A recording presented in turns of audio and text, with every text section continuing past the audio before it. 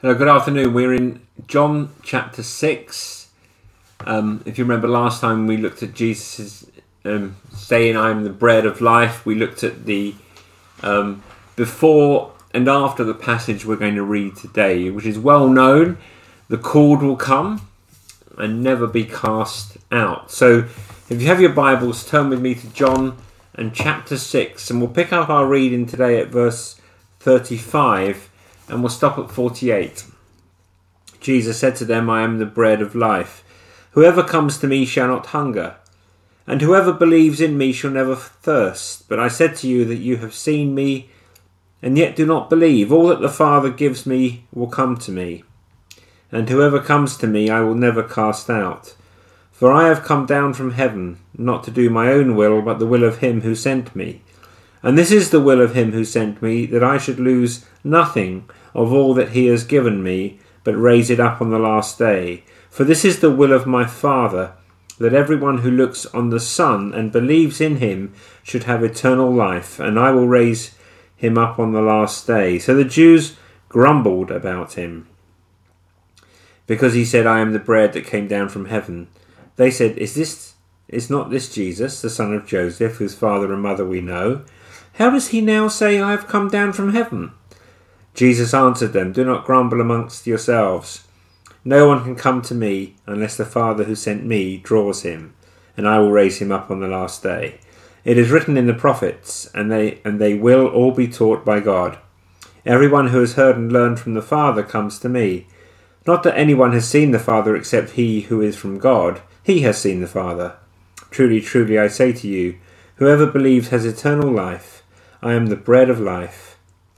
And may the Lord bless the reading of his holy word. There are 7 I am statements in the book of John, and this is the first. We all have occasions to make promises in life, and hopefully more often than not we're able to deliver on those promises. Parents make promises, however, they do not fulfill. Children make promises they do not fulfill. But it is good that as Christians, when Jesus makes us promises, he always fulfills them. And I want you to see that at the beginning and at the end, he says in verse 35, I am the bread of life. And then at the end, verse 48, I am the bread of life, bookending this section. But between these bookends, Jesus makes promises. He makes promises to his disciples. He makes promises to his opponents. And he makes promises to all of us. I want you to see with me 7 promises that Jesus makes to you. You can count on every single one of them being true. Every promise, yes and amen, in Jesus. Promise 1, verse 35, whoever comes to me shall not hunger. That's a promise. We had the feeding of the 5,000, maybe more than 20,000 with women and children. And when they came back and they're following Jesus around because they had ate their fill of the loaves and thinking that this was a good deal, they wanted more bread. And Jesus is bringing them back to thinking about the Bible, about the Old Testament. So they're thinking about Moses and the manna that they had received in the wilderness as the people of God. And Jesus is saying that he is even greater than Moses and the manna. The whole context is surrounded by bread. So Jesus says to them, are you hungry for bread? Well, I will give you better bread. You will never go hungry. I'm not sure whether you've ever noticed the thing about eating. You always want to do it again. You always want to eat again. So it is amazing that Jesus says, you eat this bread, you will not be hungry. It means that Jesus never runs out. Whoever comes to Jesus will never be hungry. That's promise 1. The second promise is again in verse 35. Whoever believes in me shall never thirst. And the meaning is very similar, parallel statements, food and drink. Jesus is the wine that never runs out. Jesus is the water that never dries up. Jesus is the water in the desert to quench your thirst when the world is offering you sweet, sugary drinks. Our world is constantly offering you sweet, sugary drinks in the desert. They can express themselves, these sweet sugary drinks, as money, your home, your house, your job, your looks, your family. So take these sweet sugary drinks in the desert, and the world is constantly telling you that they will satisfy you.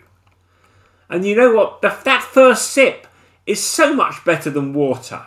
And yes, in small doses, in the right proportions.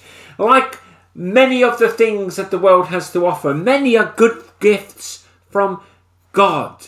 But ultimately, it will leave you thirsty if that is all you drink.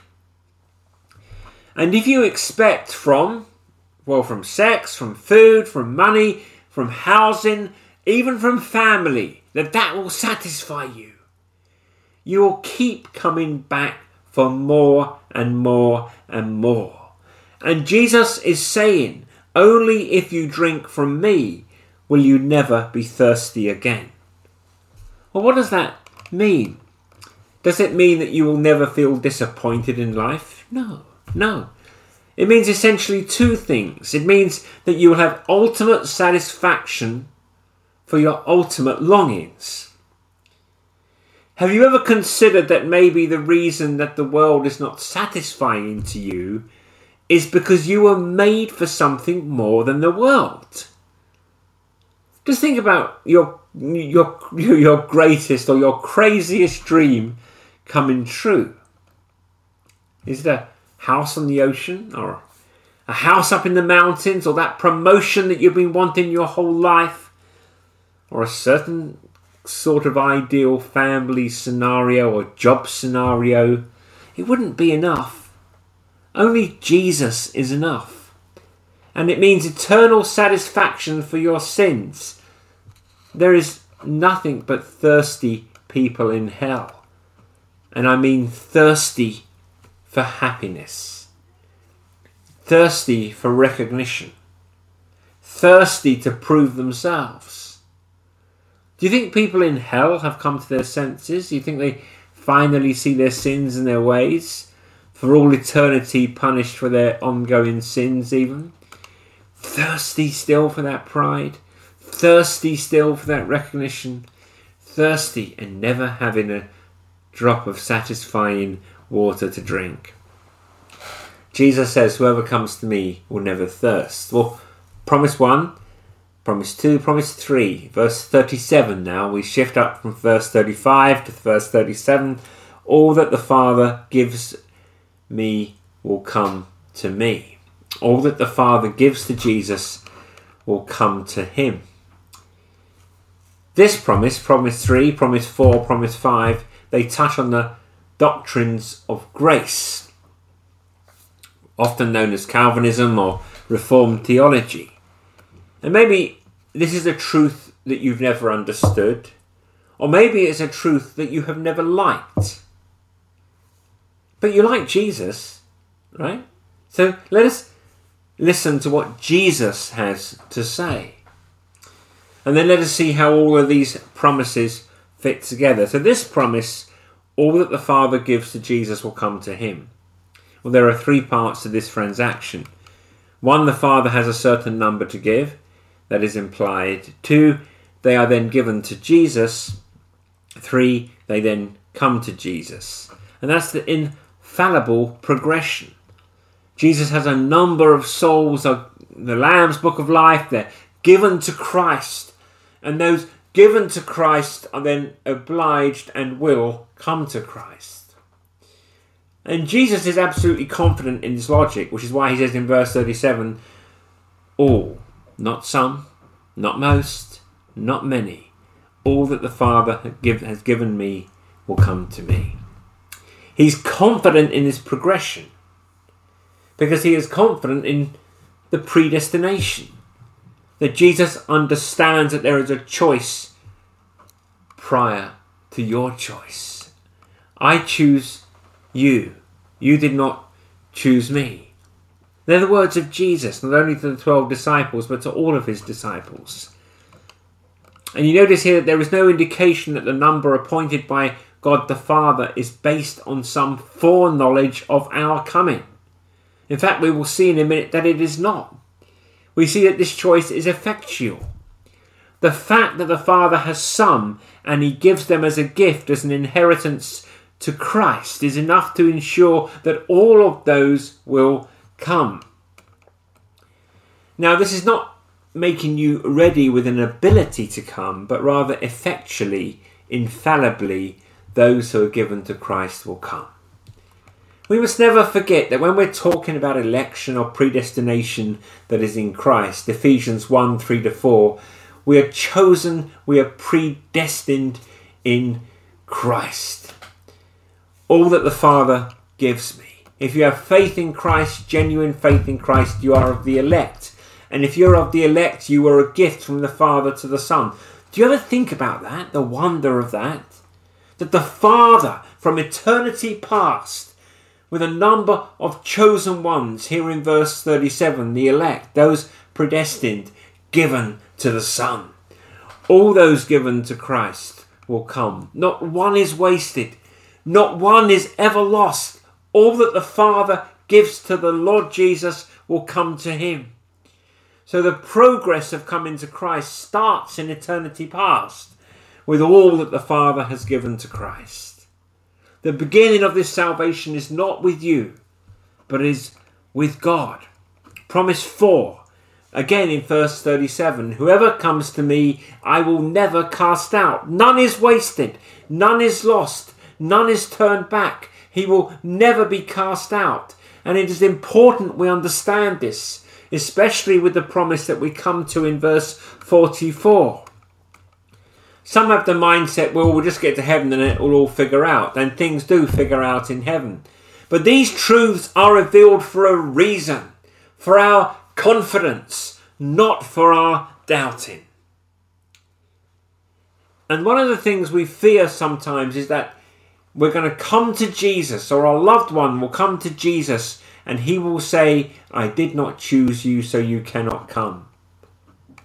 But notice the language here. Yes, the Father has a certain number of those written in the Lamb's Book of Life, a certain number of the chosen ones given to the Son who will come. But now he says, and all who come will never be cast out.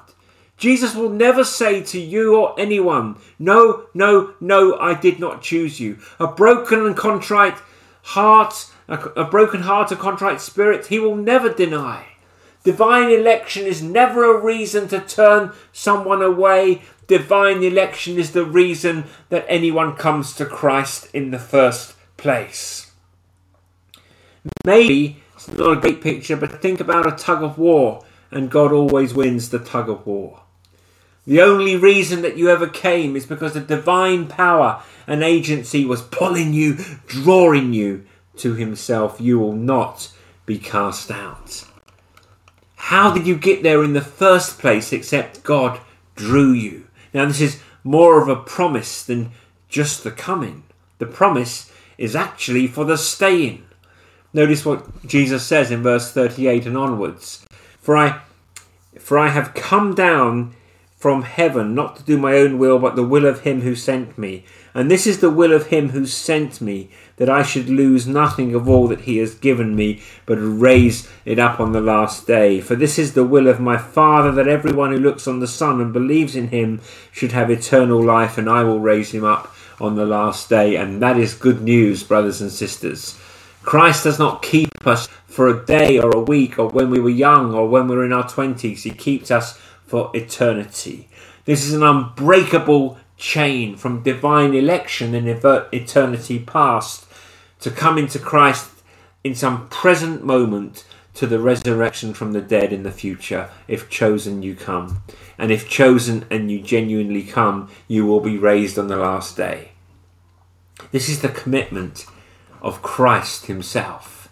Christ is as committed to you as his chosen ones as he is committed to obeying his heavenly Father. He says, it is the will of my Father that I should lose none of all that have been given to me. Think about it. If Jesus did not keep his people to the end, it would be to his everlasting shame, for he would be failing to carry out the will of his heavenly Father. Jesus can no more lose any of his chosen ones, any of his people, than he can dishonour or disobey his heavenly Father. I came to do his will.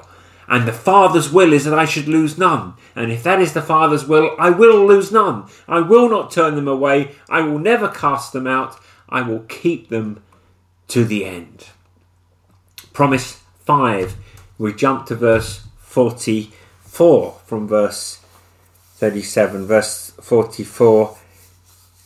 No one can come to me unless the Father who sent me draws him, and I will raise him up on the last day.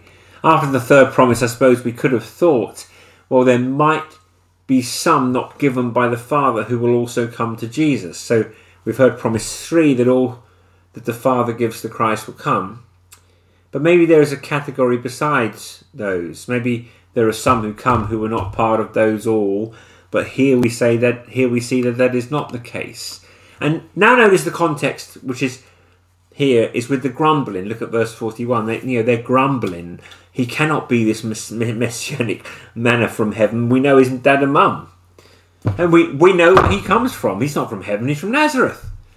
And we all know Joseph and Mary, don't we? So how does he now say, I've come from heaven? And Jesus answered them, do not grumble amongst yourselves. You cannot come, you will not believe unless the Father draws you, which is what he says in verse 44. And to that, many are liable to say, well, that is not fair. It is our fault then. But the Bible will have us draw precisely the opposite conclusion. When Jesus says no one can come unless the Father draws him, it is not to say, well then, it is not your fault. Rather, it is to say that if you do not come, it is not Jesus' fault and or the gospel's fault. You see, the understanding is, or misunderstanding is, okay, Jesus, if you're so great, why are these people not coming to you? If you're the Messiah, if you are all that, if you're doing miracles, you have this good news, should they not just come? Should they not just be drawn to it? Should they not be just flooding to you? Well, you know how the story ends. He will die as a convicted criminal on the cross, with hardly a soul to be found who wants to be next to him. Has something failed? Jesus has not failed. The gospel has not failed. God the Father has not failed. Rather, Jesus makes this astonishing statement. No one comes unless the Father draws him. Again, that does not mean that if you come, he will say, no, no, no, you reprobate, you do not belong here. It does not mean that we do not freely offer the gospel, because Jesus freely offers the gospel throughout John's gospel. The gospel of John is written so that you might believe, and by believing have life in his name. It is the free offer of the gospel. For verse 44 does not mean that we are not responsible. We see elsewhere throughout John's gospel that they're castigated in the strongest terms possible for their unbelief. They're responsible for their unbelief. What it does mean, however, is that God is sovereign over salvation. Is there any other conclusion to be drawn from verse 44? You cannot come unless the Father draws. In one sense, you could say that you'd be hard-pressed to find a more Calvinistic verse in the whole Bible. And yet to call it Calvinistic is almost blasphemous, because there would be no John Calvin for 1,500 years. And who ultimately cares what John Calvin teaches except that it is in the Bible? This is not a Calvinistic verse, this is a Jesus verse. Which is why I say it is almost blasphemous to call it Calvinism when it is Christian. Now the drawing in verses 37 and 44 cannot be reduced to a prevenient grace. There would be many Christians who would say, well, we affirm Jesus said this, it is in the Bible, but it is a prevenient grace that God gives to everyone. He gives to everyone this sort of prevenient grace that makes you now able, if you make that final step, to come. So it puts you back to some kind of neutral state, that you're able to come, a prevenient grace that he just gives to everyone, but the final decisive decision is up to you. But that doesn't work with the meaning of this passage, for the drawing in view does not reach everyone. This is not a prevenient grace that is showered on all people indiscriminately. Jesus says this is a particular, effectual, redeeming grace that draws people to Christ. One commentator says that the approach of the soul to God or Christ is not invited by the man, but by a movement of divine grace. Think of Peter's confession in Matthew 16. Jesus, you are the Christ, the Son of the living God. And immediately Jesus says, flesh and blood did not reveal this to you, but my Father who is in heaven.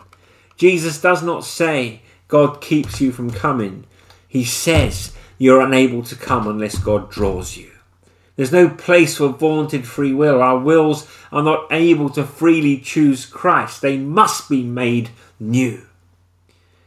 Do you see here from the lips of Jesus Christ that we have verses to support unconditional election, irresistible grace, the perseverance of the saints, effectual atonement? And this verse 44 presumes the sinner's total depravity. You didn't have to go to Geneva to find that. You need to go to Jesus. Now, this is no impetus for inactivity, but a catapult to action. Pray for God to move, because he needs to move, and he can move. Even the hardest heart, the hardest sinner in your life who is so far from Jesus, God can draw them. So we're moved to pray. And I pray often that God in his mercy would draw many to himself. And we're moved to pray, and I hope you see this, brothers and sisters, that we're moved to praise. That if you are a Christian this afternoon, it is gloriously because of God. When it comes to your salvation, you did not do that. You came because one prior to your coming chose you and in time regenerated you and drew you to himself. That's why we evangelize. That's why we hand out tracts. That's why we tell people about Jesus. Because it's part of what God's plan to draw those that he has called to himself. If you have saving faith in Jesus Christ, you're a walking miracle, because you are dead. You weren't a little bit sick. You are dead. You are dead in sins and trespasses, unable to come. I do not care how good your parents were. I do not care what kind of church you were in. If you were baptized as an infant, if you grew up in Sunday school your whole life, you needed a miracle to come, because no one comes unless God Almighty draws them. And that is your testimony if you are a believer in Jesus Christ. Promise 6:45. Everyone who has heard and learned from the Father comes to me. There's still a coming. He is effectually drawing them to Jesus Christ, yet so as they come most freely be made willing by his grace. The doctrine of God's sovereignty does not make us puppets on a string, because a puppet does not have a will. A puppet is moved by a puppeteer, by an external coercion or compulsion. You just move a string and they move, and that is not what God's sovereignty means. God's sovereignty renews your will. They were dead. They were only inclined toward what is evil. And then by an effectual drawing and a supernatural and divine light, he gives you a new will that you might will to come. So as a Calvinist, I have no problem calling you to come to Christ, knowing that the sheep will hear his voice, and knowing that when the miracle of regeneration is wrought in your heart, then you can come and you will come. Everyone who hears and learns from the Father comes to Jesus. And do not miss the implication of this promise. If you do not come to Jesus, the implication is you have not heard from the Father and you have not learned from the Father. So much for thinking that there are many, many roads up the mountain that do not have to go through Jesus. Jesus himself says, if you do not come to me, you have not learned from the Father, you have not heard from the Father. It is impossible to be God's true disciple and not come to Christ. Conversely, you are not God's true disciple if you have not come to Christ. That is what he says. Whoever learns from the Father, hears from the Father, comes, infallibly comes. And Promise 7, verse 47. Truly, truly, I say to you, whoever believes has eternal life. And the simplest promise is the last. We're revealed these things. God has chosen to reveal these things. It's not really enough to say, well, it all makes sense in heaven, because they have been revealed to us now for our assurance, for our encouragement. We're revealed these truths about election and perseverance and irresistible grace, and we believe them and preach them, and I commend them to you, because they're in the scriptures. But then Calvin was careful to say, do not get your head lost in the abyss of predestination. Calvin warned against indulging in curious inquiries about eternal predestination because he knew where people would obsess. Well, am I chosen? Am I chosen? Am I elect? How do I know? Am I elect? Listen very carefully to what Calvin himself said. They are madmen who seek their own salvation, or that of others in the whirlpool of predestination, not keeping the way of salvation which is exhibited before them. Faith is a sufficient attestation of the internal predestination of God. It's very important.